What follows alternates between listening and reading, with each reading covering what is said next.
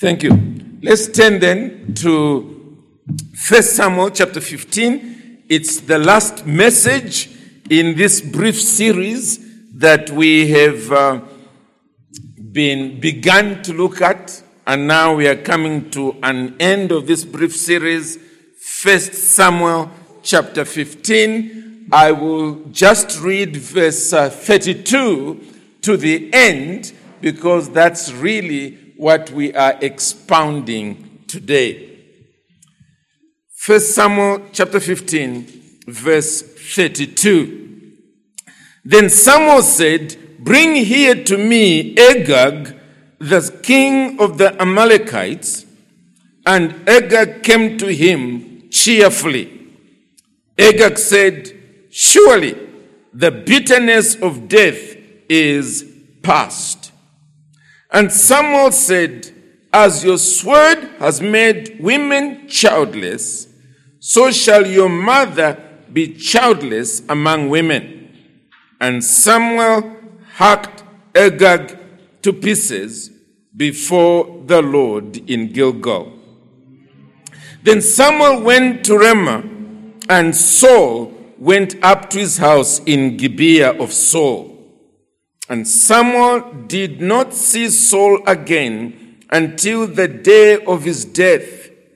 But Samuel grieved over Saul. And the Lord regretted that he had made Saul king over Israel. Well, brethren, what we have been doing is looking at this theme entitled The Anatomy or the Nature of False Repentance. And the way we've done it is by looking at the way in which Saul was responding, first of all, to a command that he had been given at the beginning of chapter 15. And it was to go and exterminate the Amalekites. But instead, he spared the best of the animals, and he also spared the king himself, Agag. But it's been the way in which he responded when now Samuel showed up and began to talk to him. Number one, we noticed that when he realized, well, at least he thought Samuel did not know, he simply claimed, "I have done what I was told to do." So that was one sign of lack of repentance. The second was when he was confronted and he then engaged in half-truths. The third was the blame shifting when he began to say, well, look, it's the people who were wanting this, as though he was afraid of the people. The fourth was the sinful insistence. Even when Samuel took him to task, he still continued insisting that what he was doing was correct. And then, when he was finally hemmed into a corner and he claimed he had sinned, we noticed that there was initially this vagueness about what his sin was. And clearly, again, another manifestation of lack of repentance. And then finally, last time, I think it was last week, we noticed how he was so preoccupied with face-saving measures, face-saving antics, the damage control now. How do we get out of this situation intact, and so forth. And all that showing that here was an individual who really was not repentant. Even when he was producing the words, "I have sinned," he was not repentant at all. Now, today, as you will notice, we are dealing with a more positive message, and it is how the godly handle the unrepentant. And it's because on the two ends of this chat or talk fought between Saul and Samuel, or better still, Samuel and Saul, Samuel and Saul, Samuel and Saul. On the two ends, like book ends, you have the godly Samuel and the godly Samuel. On the first part, it is the godly Samuel as he is told by the Lord that Saul has sinned. And we noticed how that the moment he was told, first of all, he was angry. Secondly, he was grieved. And thirdly, he urgently moved in to go and deal with the matter. So we're seeing there how a godly person responds to a situation of sin. There is the anger, righteous anger. There is the grief. And finally, there's the urgency. Instead of postponing and postponing and postponing, this matter needs to be dealt with now. On the opposite end, we again have Samuel. And this time, we are seeing him exhibiting the equivalent of saying, I'm parting ways with you. I'm parting ways with you. We cannot remain bedfellows, so to speak. So we see Samuel's withdrawal. What are we learning from this? The main message is quite simple, and it is this: sin is serious. Sin is serious. That's the main message. And I'm hoping that it will be clearer as we proceed, looking at the way in which Samuel handles this. Sin is serious. 3 quick points. First of all, if we are truly godly, we will play our part to ensure that God's commands are obeyed. To ensure that God's commands are obeyed. That which has not been done is now my personal responsibility. Let me do it because it needs to be done. And this is what Samuel did in the passage of scripture that we have here. He was not the one who had been earlier commanded to execute all the Amalekites. He wasn't. But at this point, he decides, I am going to play my role in order to bring this matter to an end. So back to our text, verse 32. Then Samuel said, bring here to me Agag, the king of the Amalekites. And Agag came to him cheerfully. Agag said, surely the bitterness of death is past. And Samuel said, as your sword has made women childless, so shall your mother be childless among women. And Samuel hacked Agag to pieces before the Lord in Gilgal.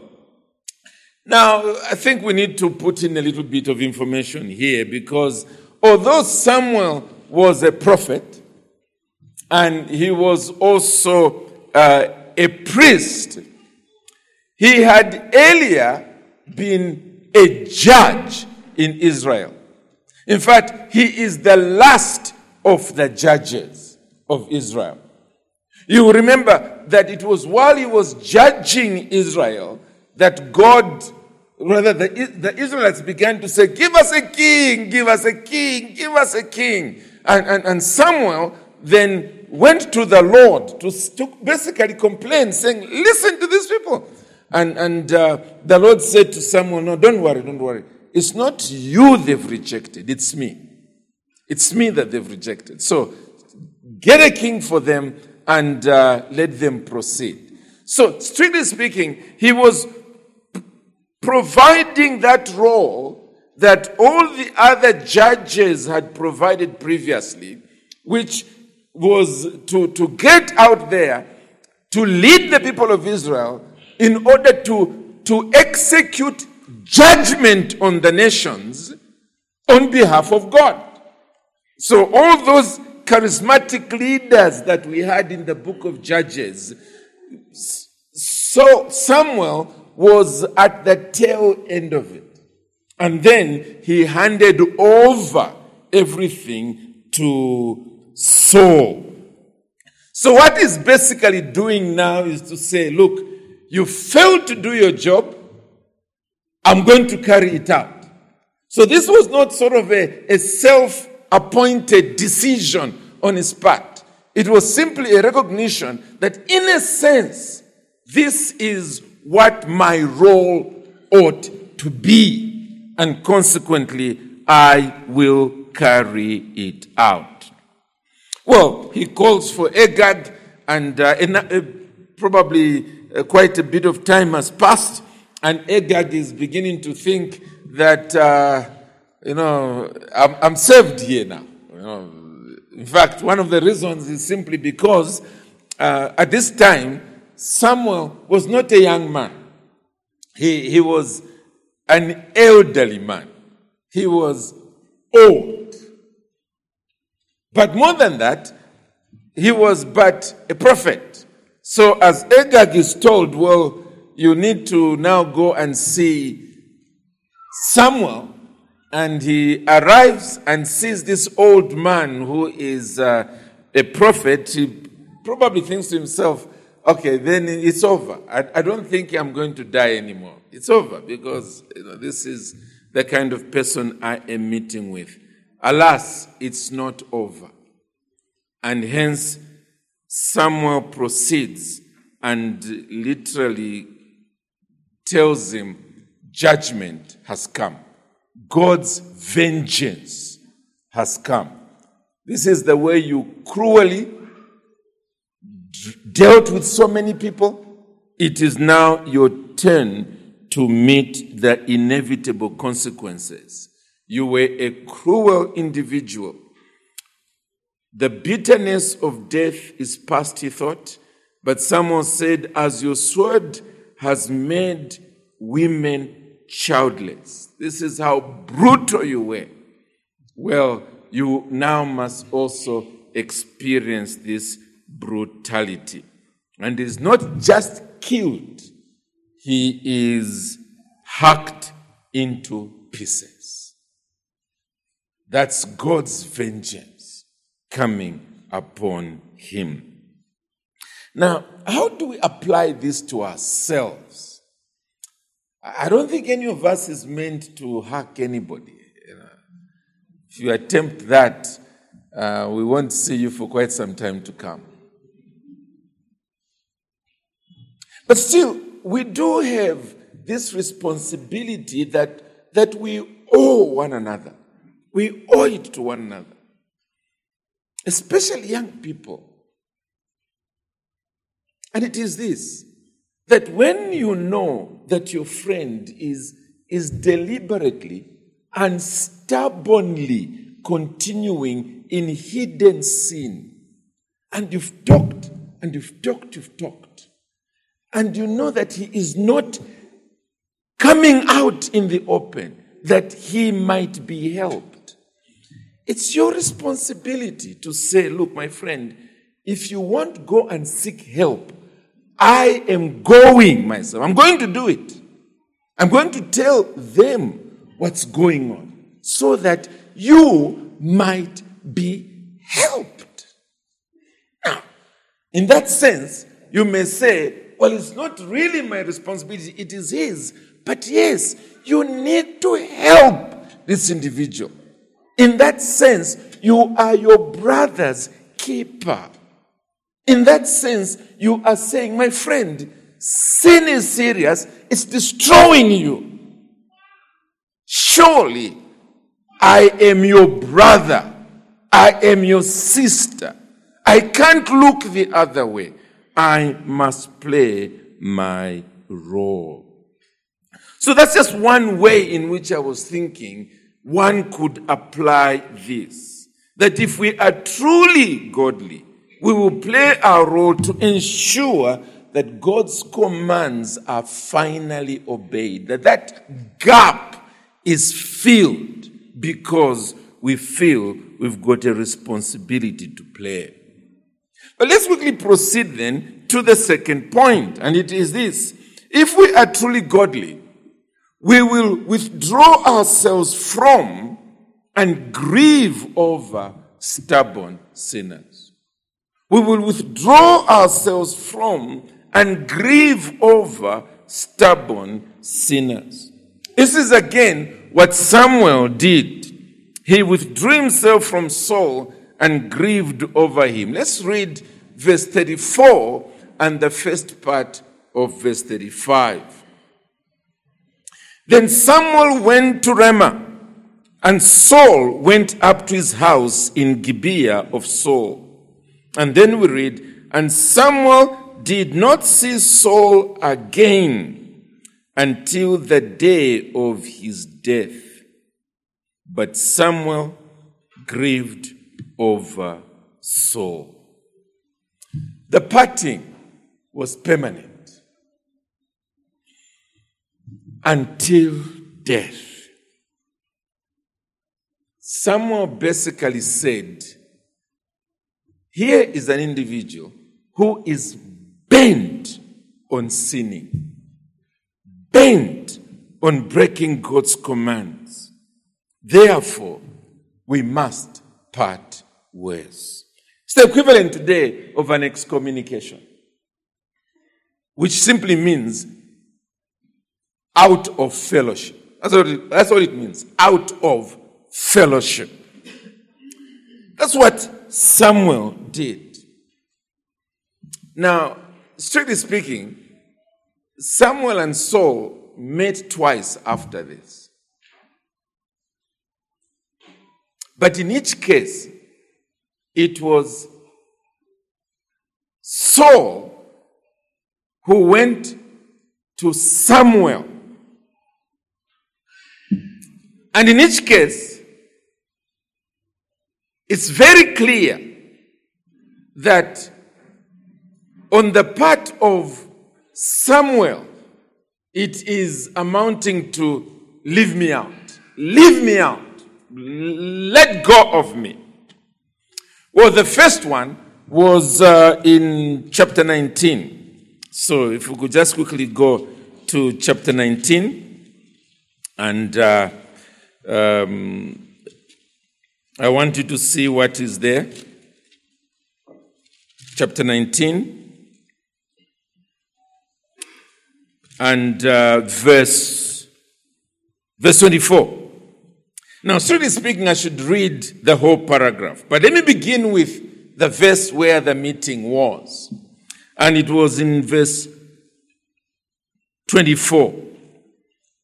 And he, referring to Saul, he too stripped off his clothes.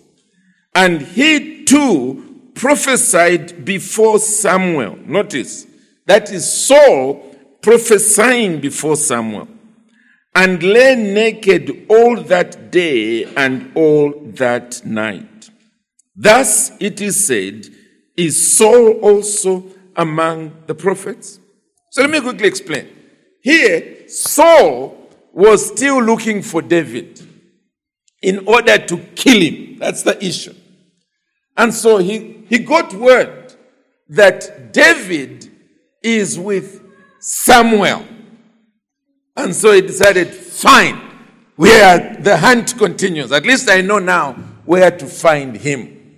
So he sends a dispatch of his soldiers to go and kill David.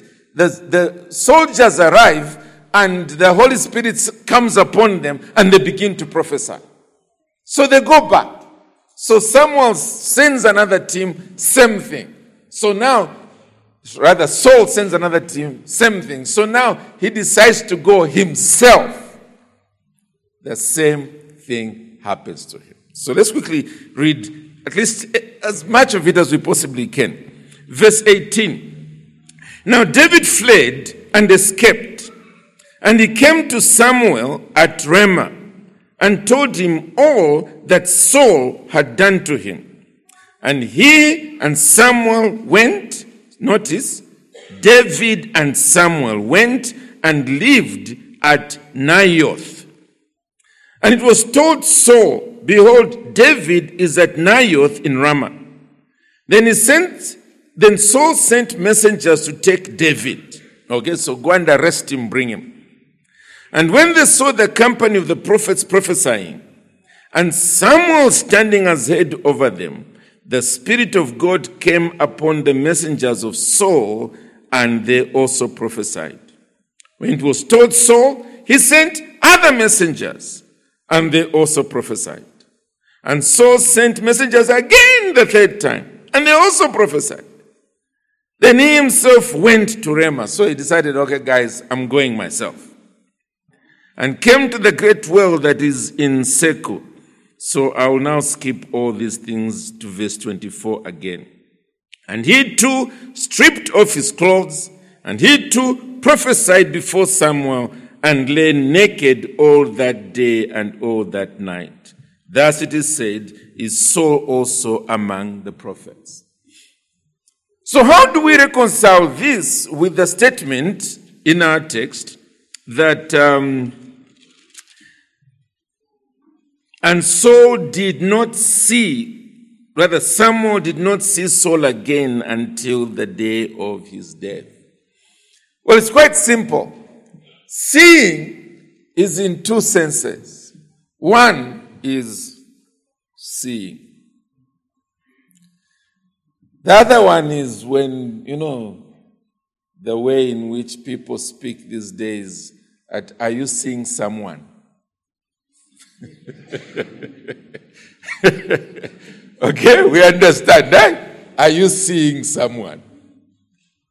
So it is in the second sense that it is used here. Samuel never went to Saul again. Never. What we have in chapter 19, verse 22 is Saul showing up where Samuel was.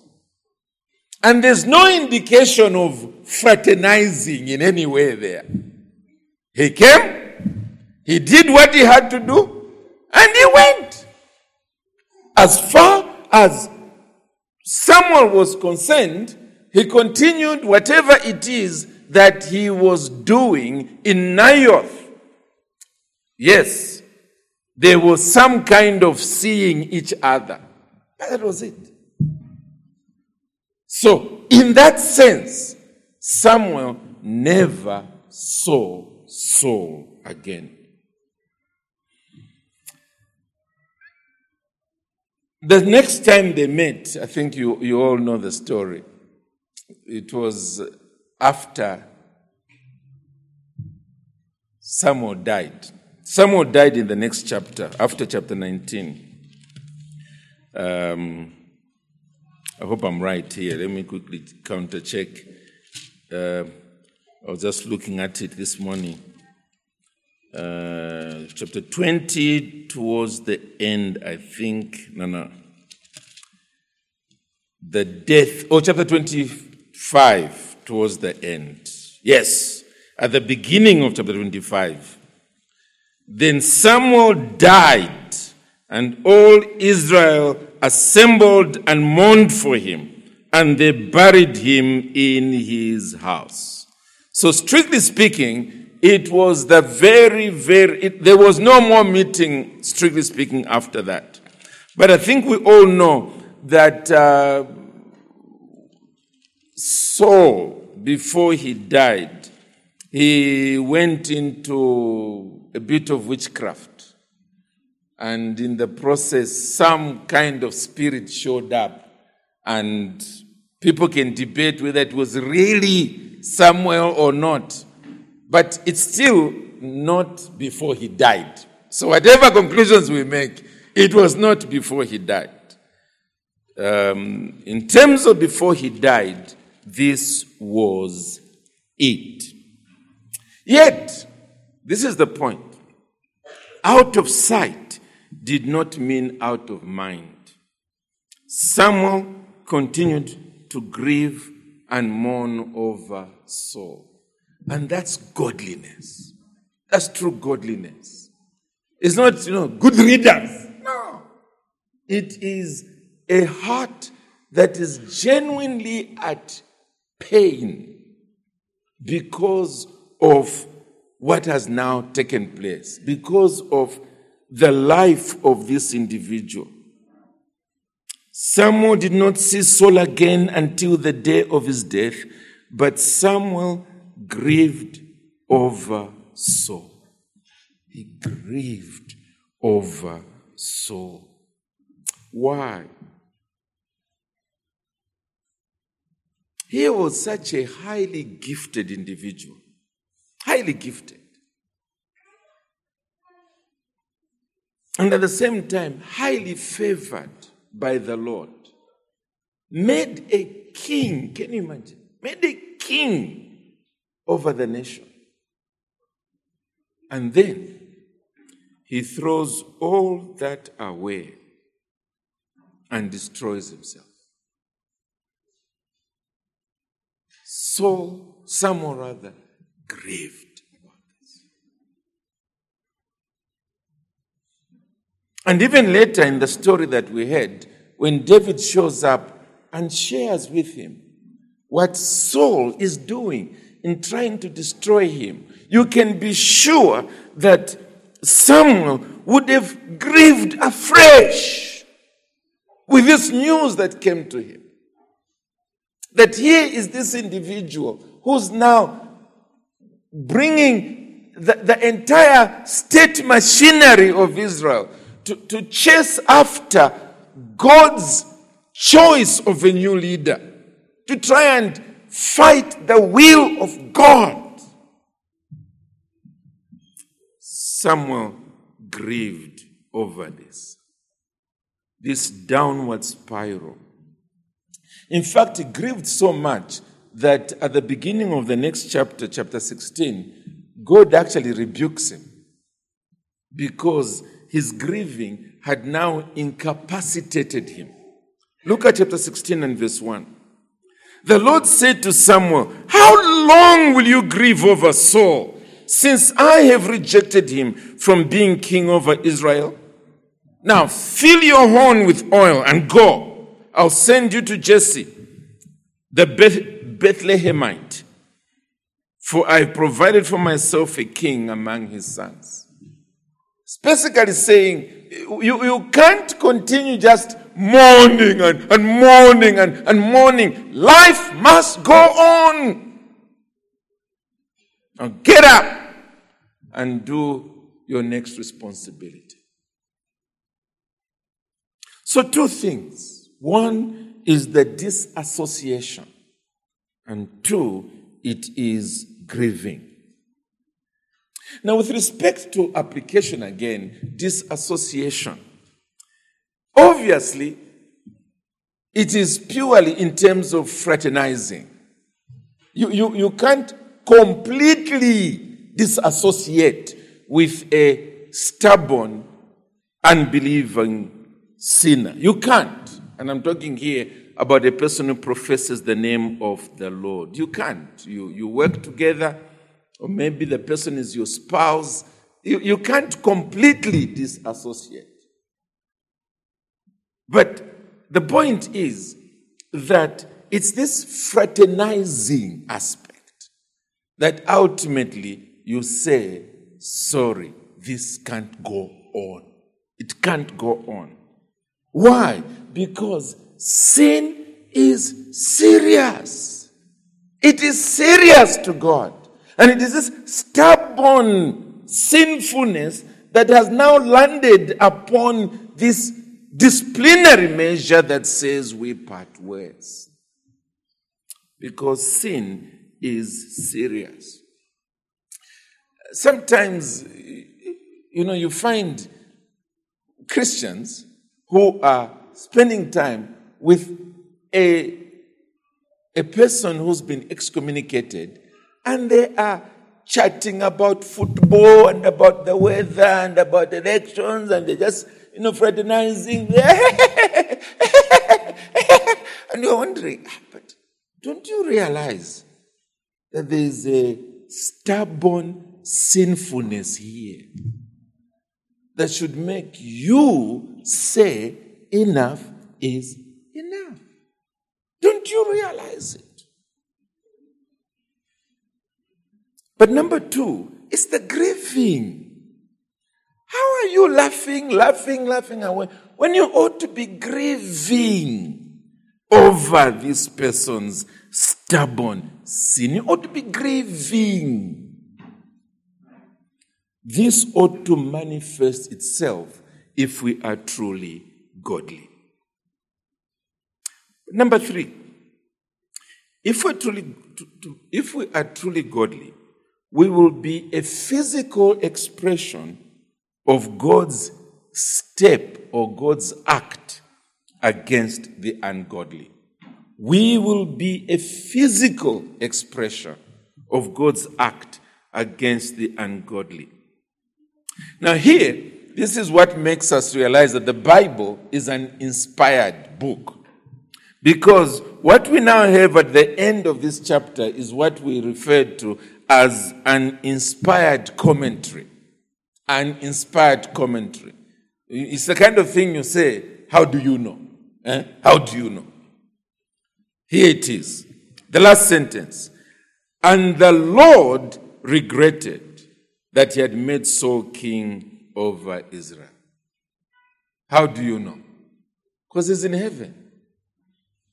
Well, it's because it was revealed. It was revealed.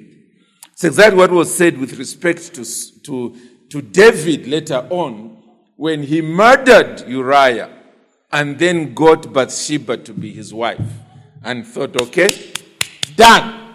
We survived. It was a tense moment.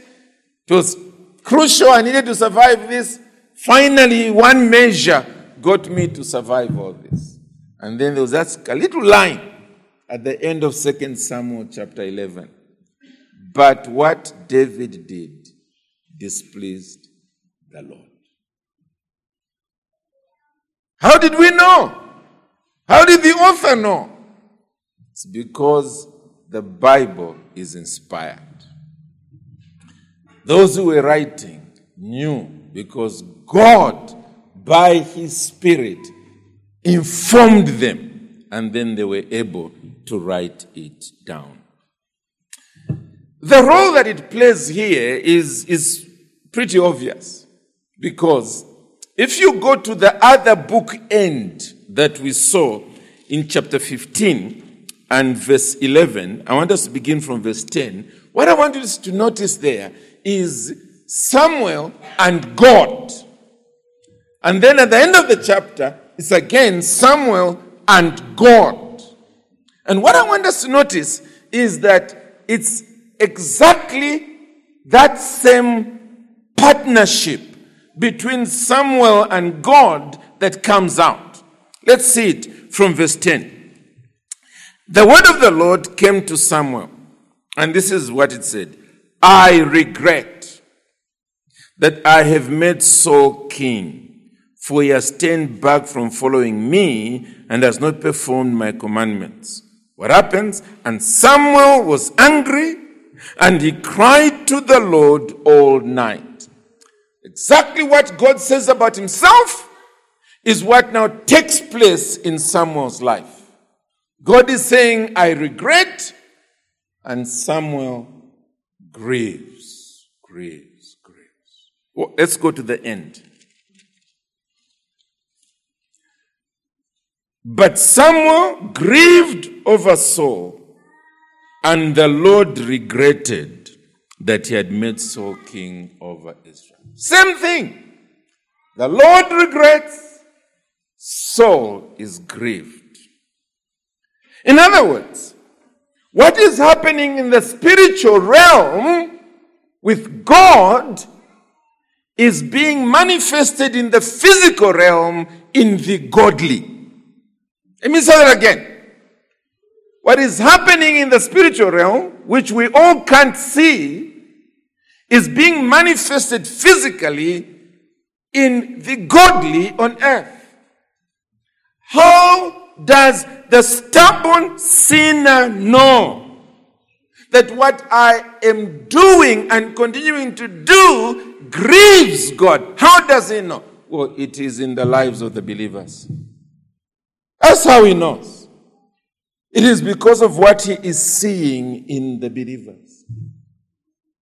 But if the believers on earth are cracking jokes and celebrating together with him, together with him, then obviously he's thinking, well, same thing with God. There's nothing that is speaking to his conscience and his heart that I have sinned and that my sin is serious before God. But when God's people show it, the grief, they show it. The person realizes this is at an infinite level the way God is seeing this with me. God is grieved. That, by the way, explains the constant use of this word regret. You've seen it in both verse 11 and our last verse here. Strictly speaking, God never regrets. In fact, it's not me. Someone said it earlier. Look, in verse 29. Verse 29. And also, the glory of Israel will not lie or have regret. For he is not a man that he should have regret. So, strictly speaking, God never regrets. So, but this verse is saying the Lord regretted. In fact, it's not just the commentator. Earlier on, when we read verse 10 and 11, God said, I regret. Someone here is saying, God never regrets. How do we resolve the problem? It's theologians, those of you who are students and taking notes, I'll give it to you. They use a word called anthropopathic. Anthropopathic. It simply means speaking about God as if he was a man. That's all it means. Speaking about God as if he was a man. Anthropopathic. Now, what it means is that when trying to describe what God does, the only way we can describe it is by using language we know from ourselves. That's the only way. Otherwise, how else will we know what God is or what God is like? We have to borrow words from our own world. So there must be something about the word regret that we find to be the most appropriate word to use about what is happening here. And yet at the same time, there's something about the word regret that we cannot apply to God. But it's still the best word we can find to express what we are dealing with here. Okay, so that's what's going on. So, when we normally use the word regret for ourselves, it's this. Number one, we are saying I made a mistake. That's the first thing we are saying. I shouldn't have done what I did. That's the way we understand regret. Okay? So you sinned, you're really sorry, you regret what you did. I shouldn't have done it, it was a mistake. That's the way in which we normally use that word. And it is in that sense that Samuel says that God is not a man that he should regret. God never makes mistakes. When you are sinning, living a life of sin against God, you are playing still into his hands. That's what you're doing. Because the God who has decreed all things never makes a mistake.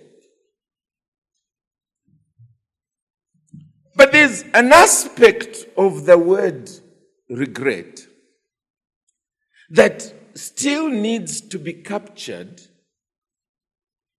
and it is in terms of this word, attitude. Attitude. Attitude. So, the attitude of God towards Saul was an attitude of regret. But it's in terms of attitude, not God himself making a mistake. It's the kind of attitude that you have when your spouse becomes, really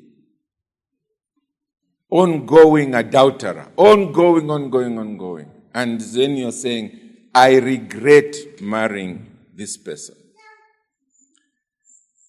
You're not necessarily saying, I made a mistake, because at that time you're obviously completely innocent. But it's the attitude that you now have towards this person.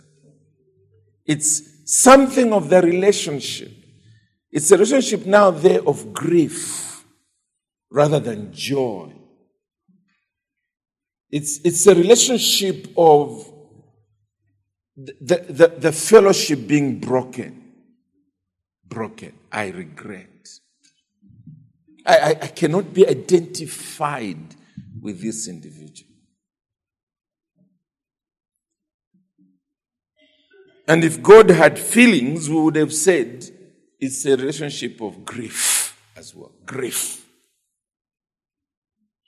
But that's exactly what we are seeing in who? In Samuel. That's exactly what we are seeing in him. Samuel is the human expression of it. Samuel is grieved. Samuel is saying, you and I can't hang out together anymore. And that's what is being captured by this. And brethren, it is crucial that we see Samuel and God acting in unison on the two ends of this narrative. It's crucial that we see it, because that's the definition of godliness. It's asking the question, in this situation, how would God have related to this situation? How is God relating? Now, it's obviously easier for us who are not working with the person or schooling with the person or in the same family with the person. It's easier for us to have a complete 100% being aware. But what if the person is your office mate or your parent or your child or your spouse or your schoolmate? Or obviously, it's you still have to relate somehow. But let the person see your grief. Let them see it. Let them see that this is an example of the way God must be relating to me at the moment. And therefore, I have to deal with this issue. I really must. It's not been forgotten by the Lord. Because if a fellow human being who simply has a little bit of God's character in terms of godliness is relating to sin this way, my sin, it means my sin is serious. Very serious. Especially in the eyes of God.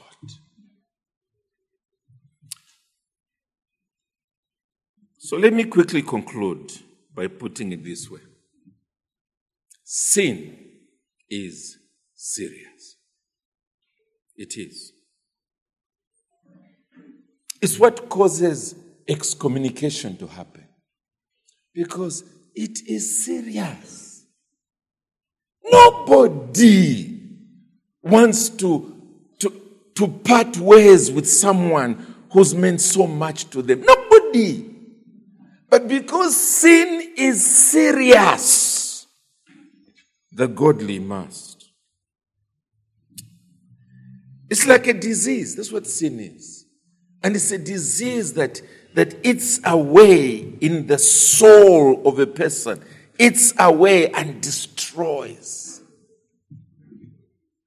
Just this week I was in a prayer meeting. In fact, it was our office devotions here on Friday when somebody shared concerning a relative who got one leg amputated recently.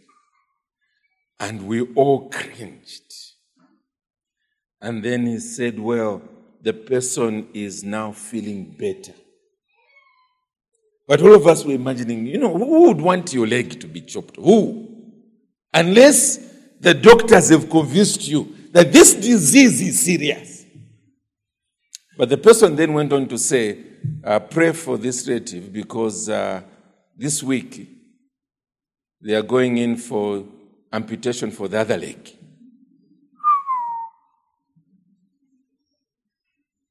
You can see why I haven't forgotten, eh? Traumatizing, just thinking about it. But it's because whatever that disease is serious. It's not something that can be handled through Panadol. It can't.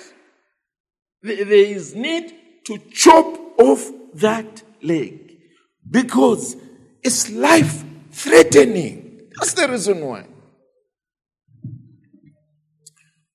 Friends, sin cost God His only Son. His only Son. In case you want to know how serious it is, when Jesus was identified with our sin, He was forsaken by the Father. He cried, my God, why have you forsaken me? And the Father basically shut the heavens until He cried, it is finished. Sin is serious. And we as a Christian church need to rise up and begin to show the world that sin is serious. That is not a plaything. After all, my Savior died on that cross. He didn't have a leg amputated. His entire being, his entire person, death came to him. That's how serious it is. And therefore, men and women out there need to be able to see from the way we are relating to them when they are stubbornly continuing in sin, that sin is serious. And it's not just by disfellowshipping, but it is also by grief on our part. Grief. They should be able to see that there is genuine pain as we see how they are allowing sin to destroy them. Is that you? Is that Kabwata Baptist Church? Is that our attitude towards those who are in sin? Seeking as much as we can to show them that that disease needs to be healed. Otherwise, they go to hell. And our hearts grieve about it. Is that us? Is that us? May God help us to be representatives of God's heart here on earth as we relate to sin and to sinners, that men and women may know that sin is serious. Amen.